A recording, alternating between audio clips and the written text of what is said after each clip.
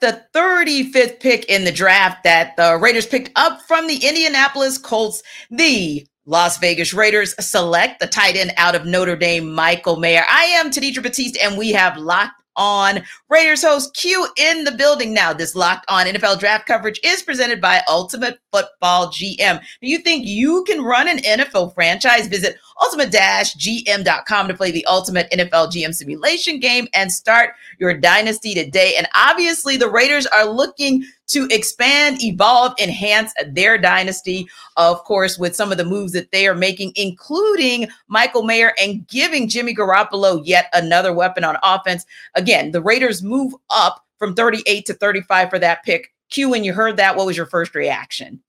It's funny, when I first heard the trade was going down and I knew that they were interested in trading back into the end of the first round and it just never materialized, I just knew that it was for a quarterback. So I thought, okay, they're going to go and make a move for Hendon Hooker. And yeah, Jimmy G is the quarterback right now, but we all believe at some point that they got to get a quarterback of the future. So I just thought that the move was going to be for Hendon Hooker. Then all of a sudden to find out that they pulled the trigger on a guy who arguably could be the best tight end in the class, and Michael Mayer, who I was actually shocked was still there in the second round and available, So that was a big time move by GM Dave Ziegler and company. And I just feel like that they were very patient on night one, where, like I said, they wanted to move into the back end of round one. They didn't do it. Obviously, the price of business was too high. They end up negotiating with the Colts and not really giving up a whole lot. Pick 141. They came into this draft with 12 draft picks. So, I mean, giving up one pick at 141 to move up a couple spots is not bad at all for a guy that, one, fills a position of need, is a very talented guy, still on the board, and now they are able to replace Darren Waller, who they sent to the New York Giants in the offseason.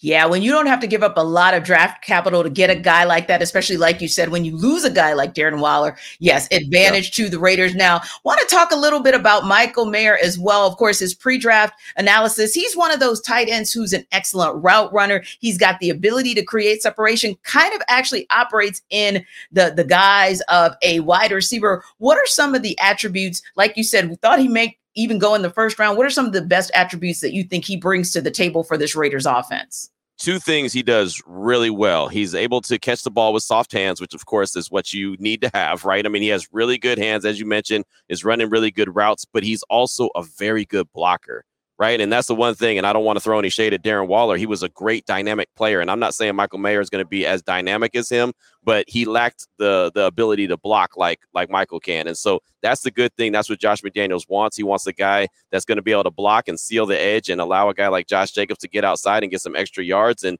so that's just one of those elements that he brings to the table. And you remember when Josh McDaniels was at his best, when he was, running the offense there in New England, he had a 2 tight end set with 2 really good tight ends, one in Gronk and one in Aaron Hernandez. So Gronk is a Hall of Famer, so I don't want to say that this is his version of Gronk, but this is a guy that has really good ability. He comes from a school with big time, like they have history, Notre Dame. Yes. It's Notre Dame. I really don't have to say too much more about him. Right. I mean, they're historical. And so, he's excited. We just jumped off of the Zoom call with him. He's fired up and pumped up to be a Raider. And he said, you know what? I don't feel like there's a better fit for me with Josh McDaniels in this offense. I think I'm going to thrive and do really well. So excited to see him get to Vegas and get to work. Yeah. And you have the distinct privilege and kind of that insider information Q of being able to be on that call so quickly after Michael was drafted, and also just being there for the draft as well. What were some of the things did you have an opportunity to ask him and kind of get some assessment of exactly where or how he thinks he'll fit perfectly into that Raiders offense? Yeah, we asked him that, and he said that he prides himself in continuing to get better, right? One of the answers that he gave that I thought was great, someone asked him, how do you feel like you fit into this offense? How do you think that, you're going to be able to put your best foot forward? And he said, you know what, that's not an answer. That's not a question for me to answer. That's for my coaches. I'm going to do whatever is asked for me to do, right? And so I felt like that was a real humble approach to it. He knows how good he is at certain areas and what he does really well. But just like his college coach, Marcus Freeman, said that this guy, he doesn't want to talk about what he does well. He wants to talk about what he doesn't do well so he can continue to improve in that area. So a guy that loves football, I mean, someone asked him, well, what do you want to do in Vegas outside of play football? He's like, man, I'm a football guy. I do football, I sleep, I eat, I football. I eat, I sleep, I football. So, I mean, he's got the right mind assessment or approach headed to Vegas and everything. And so I think he's excited to be a member of the Las Vegas Raiders.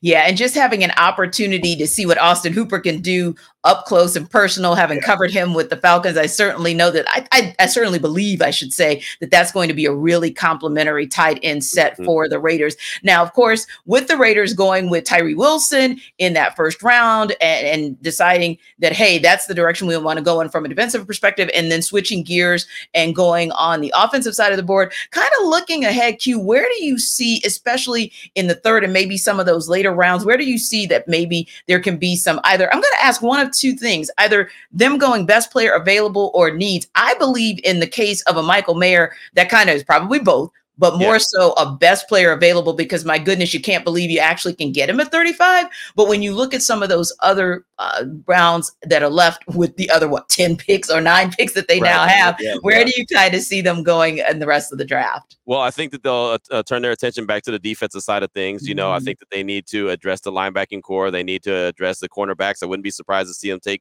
2 corners in a draft that's pretty deep in corners. So I think that they'll do that. And still, there's a quarterback. The big question about a quarterback: are they going to come out of this draft with a quarterback? I do believe that they will. We'll see. You know, which one they come out with. If it'll be a guy, you know, on Friday, day 2, or if there'll be a guy on Saturday. You know, but I do believe they'll get a quarterback, and they'll continue to address the defense, safety, corner, linebacker. All of it is needed. So they've got a lot of work to do, but they've so far done well with their first 2 picks.